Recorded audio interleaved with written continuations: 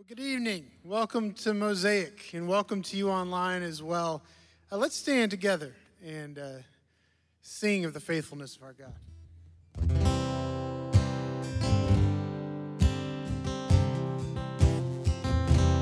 This is my Father's word, and to my listening ear, all nature sings, and round me music gathers. This is my Father's word. I rest me in the thought of rocks and trees, of skies and seas, and the wonders wrought.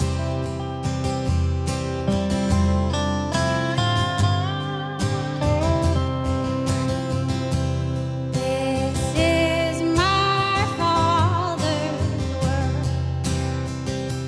The birds their carols raise, the morning light, the lily white, declare their Maker's praise. This is my Father's word.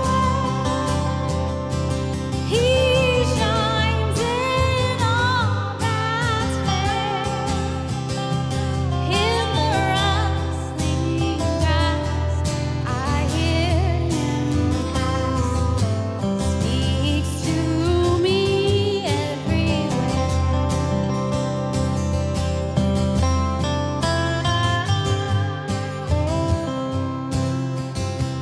This is my Father's word. Oh, let me never forget that though the wrong seems oh so strong, God is the ruler yet. Oh, this is my Father's word. Why should my heart be sad? Yes, the Lord is King. Let the heavens ring. God reigns, let the earth be glad. Oh, this is my Father's word. Why should my heart be sad? Yes, the Lord is King. Let the heavens ring. God reigns, let the earth be glad. The Lord is King. Let the heavens ring. God reigns, let the earth be glad. Good evening, Mosaic. You can have a seat, and welcome to our friends who are joining us online tonight. In his first season with the Green Bay Packers, things began to unravel for Vince Lombardi. And he called the Packers to the sideline in one game, and he just held up a football and said, "Gentlemen, this is a football." And the idea was to get their eyes back on the game, to get their eyes back on the ball, literally just to, hey, we know the fundamentals of the game, and we're going to stick to it. One of the things I love about Mosaic and being here at Fellowship is the compelling mission and vision that God's given us over the last few decades to produce and release spiritual leaders like you and me who know and express the authentic Christ to Northwest Arkansas and the world. For what purpose? The vision. Life change. To see the heart and soul of Northwest Arkansas and the world changed by the empowering presence of Christ and the reality of the gospel at play in the lives of people. That's our ball. That's why we're here. That's why we get to play. Good job, Mosaic, on the fundamentals. For years, this congregation has produced and released like crazy at all levels, and particularly sometimes what you would consider some of your 18 players. Thank you for releasing me a few years ago to be a part of the training center here at Fellowship. And for the last few years, I can't believe the ride that I get to be involved in and the men and women over at the training center as we work with leaders across the nation, around the world. Good job for releasing Jim Hall and Sean Schwartzman. Some of you old school guys remember that? What is now Potter's House and New Heights Church. Good job for releasing Schatzman over to Bentonville. Hey, by the way, were you here last week? That's the best geezer talk I think Schatzman's ever given. It was great. And but to see what's going on with Dick and Connie Nervig in that life change story. So you guys, you're just great at producing and releasing. And now we're in a season of producing and releasing again, with Matt headed down to Samaritan Fellowship in Springdale and Scott headed over to Samaritan Fellowship here in North Rogers. And we're excited about that. In a few weeks, we're going to have a commissioning service for those guys. But what does that mean for Mosaic? What does that mean for us right now? Well, I tell you what, it's a God thing that we would try to reset 3 congregations in the middle of a pandemic. It was not on the planning book. It was not part of the plan a year ago.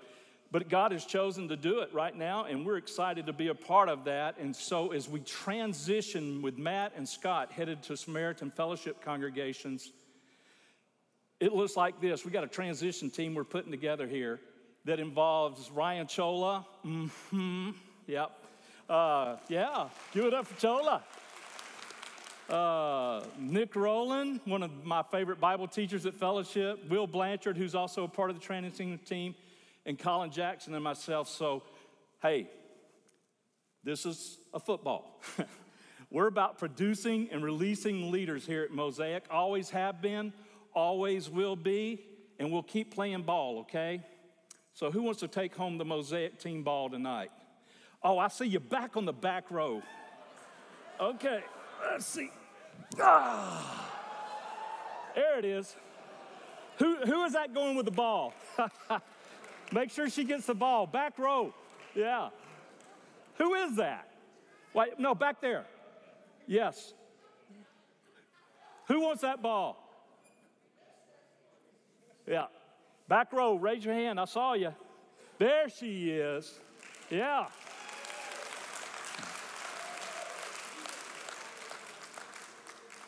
Is there a chiropractor in the house?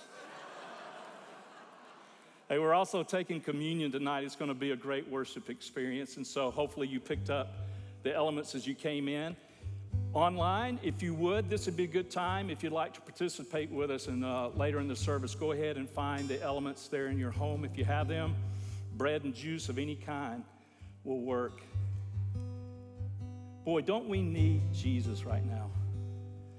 With all the stuff going on around us sometimes, just to get centered and get focused and let all this clutter and the scatter kind of just drift away and get fixed and centered on Him. That's why we're here tonight. Would you join me in prayer? We're here as a result of your invitation, Lord. We don't have to ask you to come. We're the ones who have come. This is all about you, your purposes, your glory, and your work in our lives.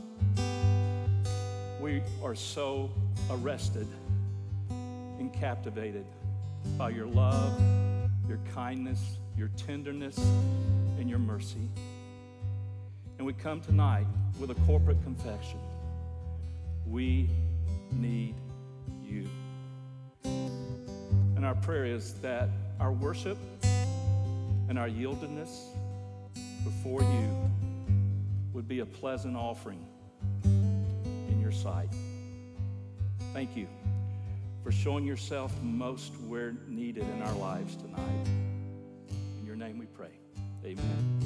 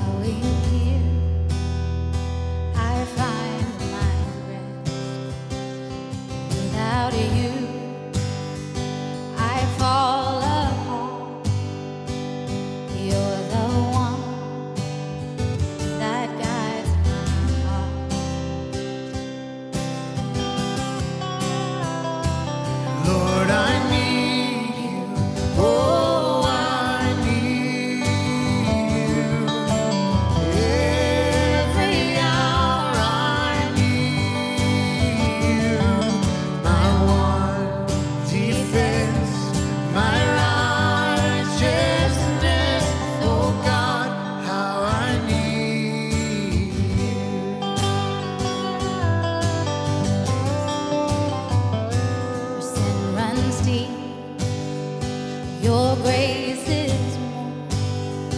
The grace is found is where you are.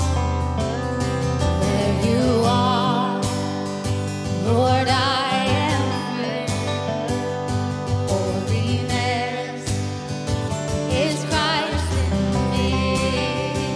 And where you are, Lord, I am free. Holiness is Christ in me.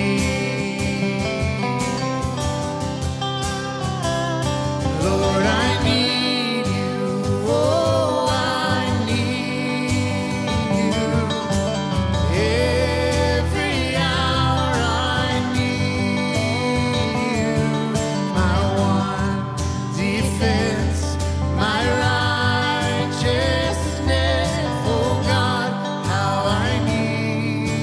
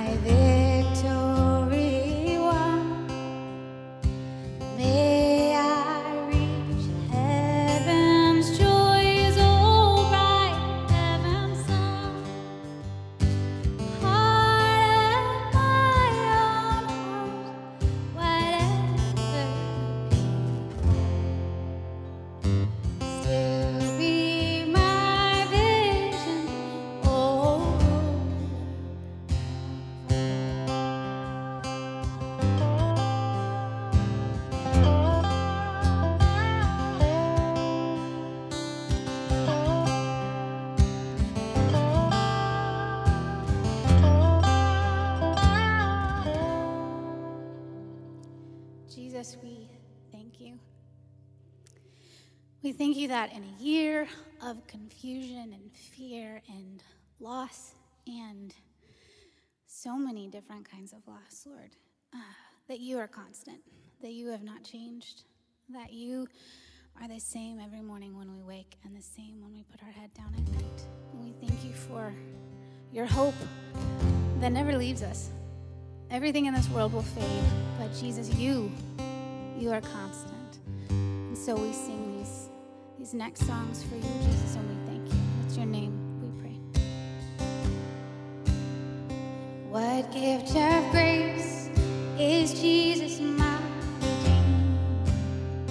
There is no more for heaven now to give. He is my joy, my righteousness and freedom, my steadfast love, my deep and boundless peace. To this I hold, my hope is only Jesus. For my life is wholly bound to Him. Oh, how strange and divine! I can sing all is mine, yet not I, but through Christ in me.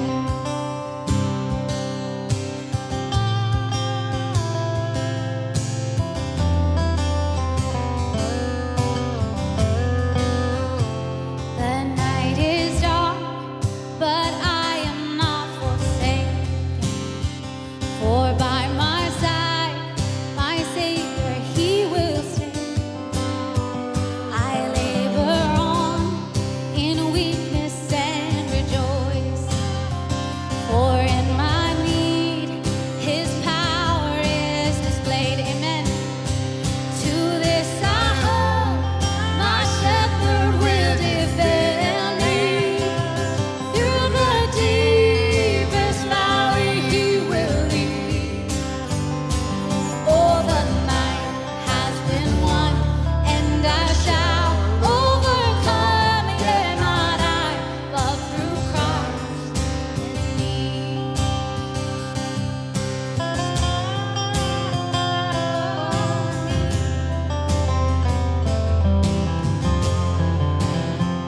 Though fate I dread, I know I am forgiven.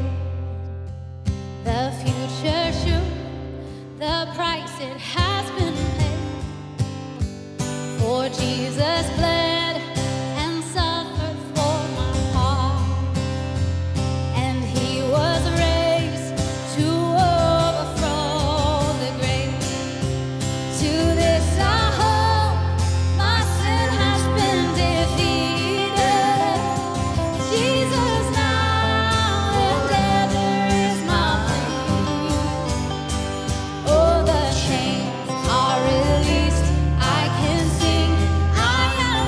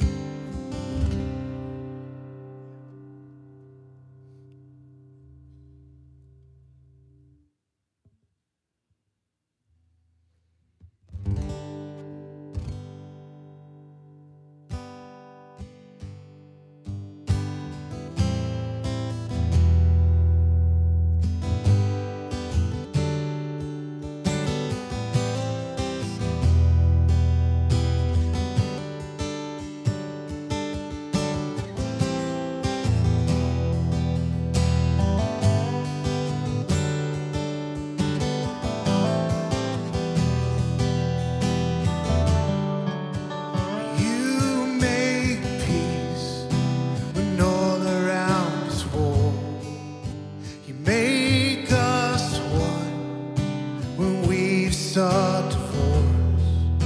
You intervene when destruction is our course.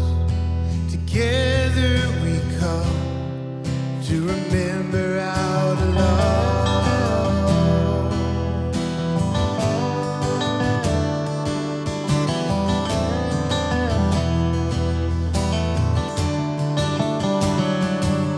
And in your kindness you lead to repentance. By your mercy we're found in our sin. At the table forgiveness is tasted and seen. Shoulder to shoulder we come to remember our love.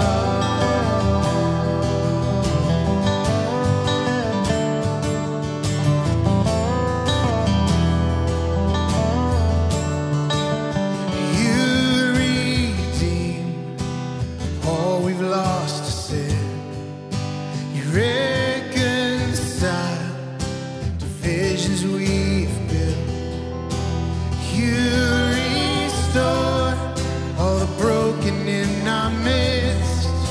Together we come to remember how to love.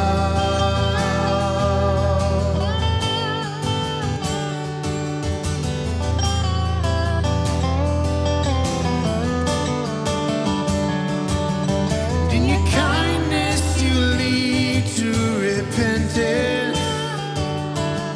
By your mercy we're found in our sin.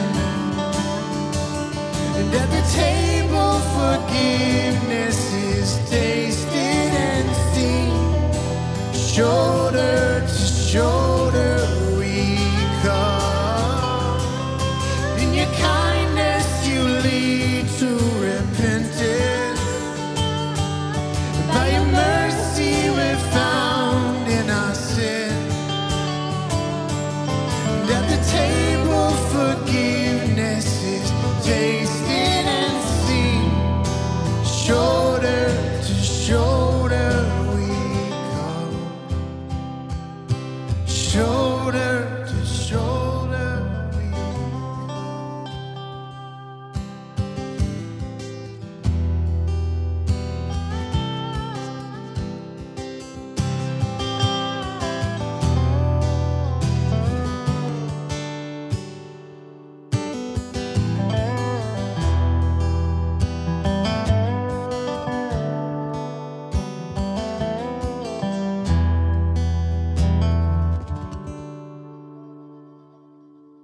Oh, Father, would you do that? Would you unify us as brothers and sisters under the banner of love you have created us under? Would you unify us? Would together we stand shoulder to shoulder and look at you and then watch divisions fall? Thank you for the power of your word, for the power of your love, the power you've given to these people by your Spirit. And in your name, amen. You may be seated. Amen. Hello, friends and family of Mosaic. It's good to have you here, and it's good to be walking into church with just a little bit of a vibe of spring, isn't it? Are you loving it so much? I am too. All the spring things are happening. Like yesterday was Chip's birthday, right? We didn't even sing the last line of it. Can we just give you one line, just 4 words? Happy birthday to you. That's it. That's all you get. Chip's birthday, spring's coming. Do the whole thing with your clocks, set forward, move back, whatever it is. Just pick one. It doesn't really matter. Wednesday's St. Patrick's Day, right? One of the coolest holidays. It celebrates the St. Patrick, who was a slave. Then he went back to that land as a missionary to bring the gospel, and we celebrated with green beer and pinching each other. It just doesn't make sense to me still. But it is, all the spring things are happening. And if you're new here, we've been going through this kind of winter into spring, looking at the book of Joshua. This would be the time. This would be the time to take out your Bible. Take out your Bible. Turn with me to Joshua 22.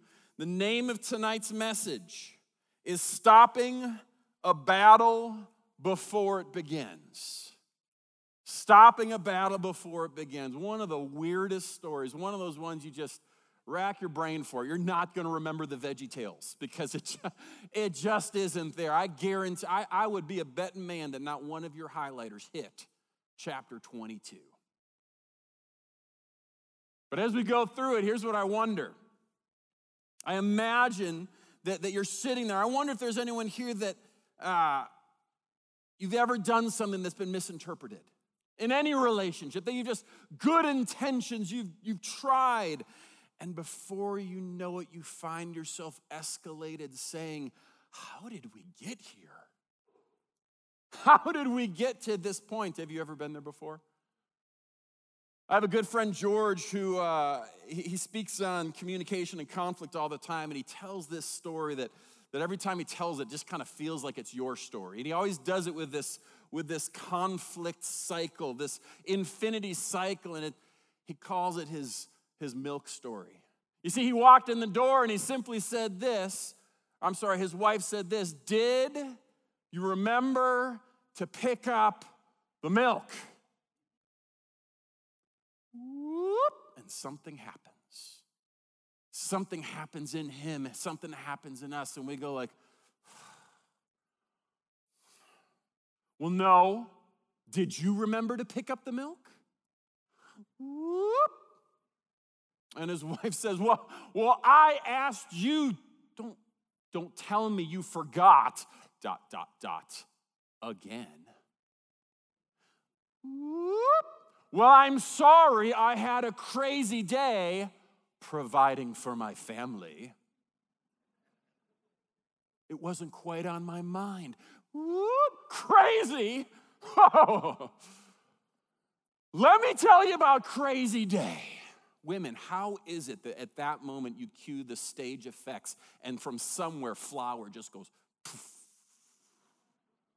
Let me tell you about a crazy day. At least I didn't forget. Whoop. Oh, so now you're saying I don't care about my family. Whoop. I didn't say that. Whoop. Well, what are you saying? Whoop. I'm saying you never listen to me. Whoop. Well, maybe if you could take a breath from talking, I could actually hear you. Whoop. Oh. So now you're saying I'm a nag. Whoop. Well, that's what my mother keeps calling you. It just gets worse and worse. Important to remember, this isn't my story. This is George's story. George's story, but boy, I bet many of you have been there. I bet many of you have been there, and I bet you've been in my shoes saying, man, I wish there was something in Scripture to lead me, to give me a hint, to give me a doorway out. And I think that's what Joshua 22 is going to do for us tonight. So let me just tell you the story in a nutshell. It's a long chapter. Let me summarize, and then I'll read a few verses. There's 2.5 tribes out of the 12, Reuben, Gad, and the half tribe of Manasseh. As they're coming out of wandering way back in chapters 3 and 4, as they're coming into the promised land of Canaan, they look to Joshua and they say, hey, this land east of the Jordan is pretty nice. Once we do all the conquering and get everything done, what do you think about us kind of moving back and taking it over? Joshua likes the idea. So years later, after they have done a majority of the conquering, Joshua in verses 3 through 5, he sends them back with a blessing, with wealth, and with a charge, a spiritual blessing, a charge for their future, which leads us up to verse 10 through 12. And let's read that. 22, verse 10. And when they came to the region of the Jordan, that is in the land of Canaan, the people of Reuben and the people of Gad and the half tribe of Manasseh they built there an altar by the Jordan, an altar of imposing size. And the people of Israel heard it said, behold, the people of Reuben and the people of Gad and the half-tribe of Manasseh have built the altar at the frontier of the land of Canaan in the region about the Jordan. Translation, on our side. On the side that belongs to the people of Israel. And when the people of Israel heard of it, the whole assembly of the people of Israel gather at Shiloh to make war against them. Now, not only have these 12 tribes been wandering for 40 years, not only have they been fighting as brothers throughout Canaan side by side for decades, now at the point of conflict, at the point of ultimate escalation, it says that the whole assembly, we're not given a number, although back at the second battle of Ai, when it talks, kind of uses similar language. It's an army of 30,000 people. 30,000 people that are going to march upon these 2.5 tribes. It kind of reminded me of, you remember that old Braveheart scene where the English, they're coming over the hill and my voice goes Scottish whenever I talk about Braveheart. And you just see the sea of metal helmets. And all the Scottish army can say is, there are so many. That's what it was like. The 2.5 tribes, after they built their altar of imposing size, going, oh no, what did we do? You ever wonder why stories like this are in Scripture? I mean, why not just remember it as a close call? They don't go to battle, by the way, spoiler alert. Why not just remember it as a close call and move past it? Is it really that big of a deal? Unless, in beginning a new life, in a new land, as a new people, there is something about dealing with conflict well that is important to learn and to consider and to emulate. So as we jump into this cultural context now, I don't think any of us have ever suited up for a civil war. But I know that each of us, in a variety of forms of relationships, have felt the tension in our belly that comes with conflict, haven't you? The tension of that cycle of pursuing and withdrawing and escalating and isolating. It's so familiar that it's worn grooves into your soul. So maybe this story is not just to them. Maybe it is also for us. Maybe we will be encouraged by their intentionality, inspired by their model of repair, and maybe by God's grace, we'd be able to stop some battles before they even begin. You with me? All right, let's get curious together. Let's look at the first one. If you're taking notes, which I hope you are, write down point 1. Instead of war, send peace. Verse 13 and 14. Then the people of Israel sent to the people of Reuben and the people of Gad and the half-tribe of Manasseh in the land of Gilead, Phinehas, the son of Eleazar the priest, and with him 10 chiefs, one from each of the tribal families of Israel. Every one of them the head of a family among the clans of Israel. Now, we have a tendency, when conflict arises, rarely do we send peace directly to the source. No, so often instead what we do is we start to rally our allies. Even in the name of good Christian accountability, we just start talking it up. We just start pulling that person down to lift ourselves up. Even though Jesus in Matthew 18 says this isn't the way we should handle conflict. We should go directly to the source. If that doesn't work, take a friend, go do it with them. If that doesn't work, take them to the elders of the church. We rally allies because if we're honest, I think we're preparing for war. We're preparing for the worst. And what Israel does, though, even though they could have, they had a sea of helmets behind them, 30,000 ready to attack. They send the priest. They send Phinehas to go and talk to them first. Now, before you think that sending peace is just coming with a bouquet of flowers, which sometimes that is an added addition that is necessary. Before you think that they're just sending this little weakling little priest named Phinehas, let's not forget Phinehas' reputation. He was the one that not long ago, when Israel was caught in major sin, he was the one who walked in the tent and two were in the act of debauchery, and he skewered them with a spear. That's Phinehas. And it stopped the plague on Israel in that moment. So he's not coming into this situation just to say, calm down, just get over it. It's not that big of a deal. Instead of war, what they could have done, they send peace by means of direct restoration. It is a call to root out the lies, to root out the sin, and to get at the heart of the matter. You know, as we've been experiencing Lent, and we're continuing for the next few weeks prior to Easter, looking forward and anticipating to celebrate Easter, I've been reading this book that has just been blessing my soul. I'd snap a picture of it, do whatever you need to do, 40 Days of Decrease. And in it, every single day, it leads you to fast a subtle sin tendency. It's not fasting social media or chocolate or Whoppers or whatever it is you typically fast, although those things are fine to fast as well. But a subtle sin tendency. So I took a little page out of this book as we talk some of these points, because I think in this process, there is things too that we need to consider fasting from. And in this first one, instead of war, send peace, I think we need to fast assumptions. We need to fast assumptions. Stop assuming that everyone is against you.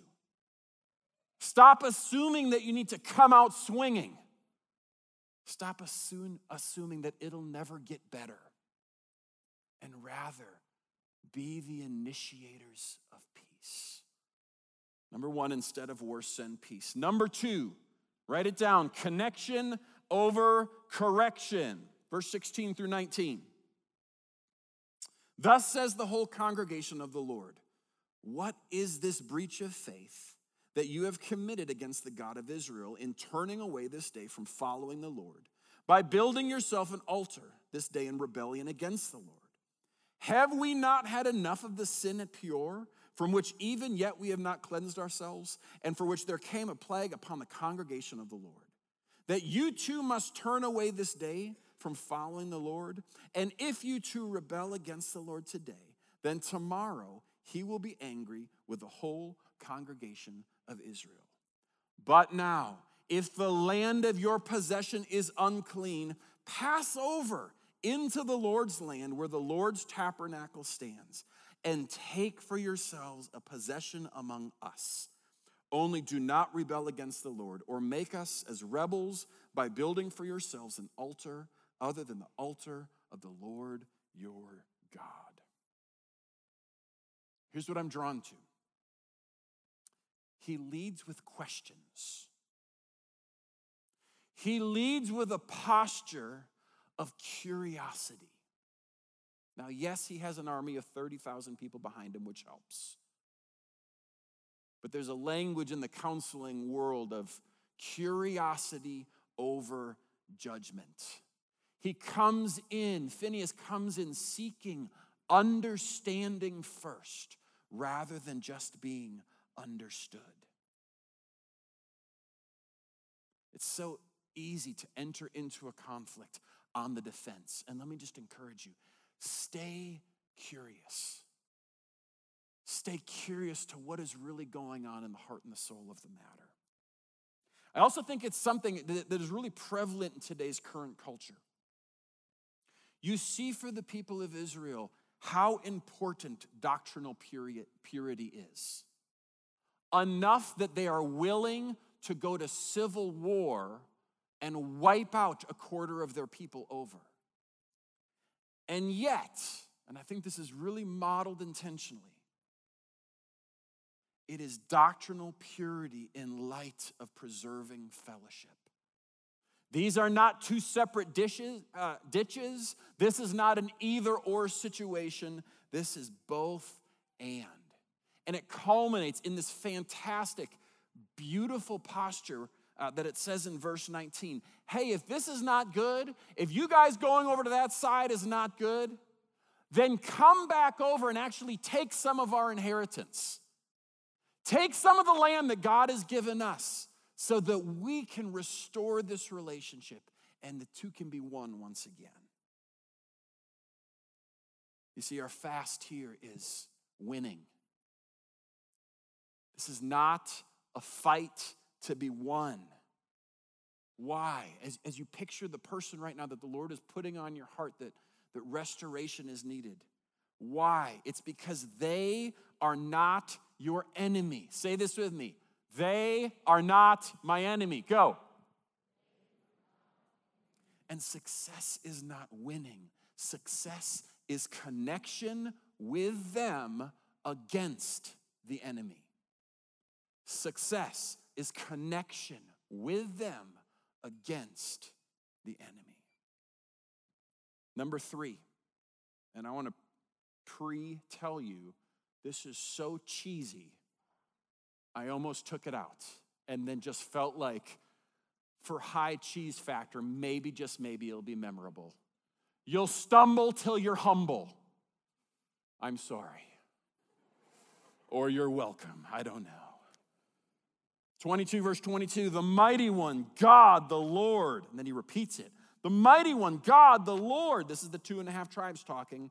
He knows, and let Israel itself know, if it was in rebellion or in breach of faith against the Lord, then do not spare us today. When Phinehas and 3,000 standing behind him say, hey, if this isn't working out, come back and take our inheritance. Those 2.5 tribes could have said a lot of things. They could have got together and said, hey, we could get a 2-for-1 deal. We could really score on some good land. This isn't a bad idea. They could have attacked. They could have been defensive. But I think they heard this cheesy line, you'll stumble till you're humble. And instead what they say is, hey, if we were wrong, we should not be spared. In light of a God who is both just and love, we should not be spared if we were acting in sin. You know, within the church, we talk about the gospel often. We use it with catchy phrases like God saves sinners through Jesus. We build charts that explain it and make it really simple to reproduce. We even put it on social media posts with pretty backgrounds. But the single most evidence of the reality, the proof of the gospel being effective on the heart of a soul in conflict is humility. Is a person able to be humble even when their back is against the ropes. It is a willingness to admit, I see you and I was wrong. And I think a key ingredient to humility is a divine sense of self-awareness. Very rarely can we just muster up humility in the moment. You see, first you have to have the ability to look inwards first. You have to look, friends, at your own story. You have to know and be able to recognize your own triggers so that you can be humble. You also have to be able to consider, how are other people experiencing me? Have you ever had one of those arguments where you feel like you're just being kind and sweet and just nice? And that is not how it's coming out. It's the humility to ask why. In humility, we fast appearances. The need to appear more than what you really are. Not just to win, but to propagate the need that I'm validated, I'm respected, I am significant, and I will fight for that. We fast that. And then our final point, and this one is a culmination of peace, of connection, of humility. It's the idea, the overarching theme of repair. Closing out the story, verse 26 and 27. Therefore we said, this is the 2.5 tribes speaking, let us now build an altar, not for burnt offering nor for sacrifice, but to be a witness between us and you, and between our generations after us, that we do perform the service of the Lord in his presence with our burnt offerings and sacrifices and peace offerings. So your children will not say to our children in time to come, you have no portion in the Lord. Now what's going on here? If you can recall, a few weeks ago we spoke from chapter 4. They crossed the water and they built memorial. Remember we did the message on the memorial stones. And it was the mission vision moment for Israel, and it was 3 things. That you would tell your children, tell the next generation the wonderful deeds of the Lord. Number 2 is that all would know, and number 3 is that you would fear. Discipleship, mission, devotion. Those things translate to today. And what they're doing here is they're saying our intent all along was to fulfill mission and vision. Our intent was that our children would hear discipleship, mission, devotion, and that they would have a reminder, a connect point to the people of Israel, that this story would not be forgotten. And as they humbly share their intent of their heart, Israel sees them. They see the innocence of their heart, and they are forgiven. In all my really good conversations and reading about repair, there was a few quotes that really just stood out to me that I want to share with you. The first one is from the well-respected therapist and theologian Christine Rubino. She says this: the primary thing that the church today still lacks is a language of repair. The next one from John Gottman: the difference between the masters and disasters of relationship. I'll say it again in case you like to write stuff down. The difference between the masters and disasters of relationships is the ability to repair effectively. And then this one from our very own Debbie Pridemore: in repair, we exit hiding from our failures and pain and move into a new positive cycle of vulnerability met by love. And this one's been sticking with me. This is fascinating because you remember we started with a first cycle, one that we are each very familiar with. What she says in a posture of repair, that a new cycle is able to be formed. That we are able to actually create a new neurological pathway, a new groove for your soul of vulnerability met by love. And friends, vulnerability met by love is the most beautiful thing that the church can offer humanity. A watching world sees vulnerability and love and knows it is otherworldly. Our fast in repair is a fast from isolation. Rather than in fear running from conflict, rather than in fear just gathering allies for a battle,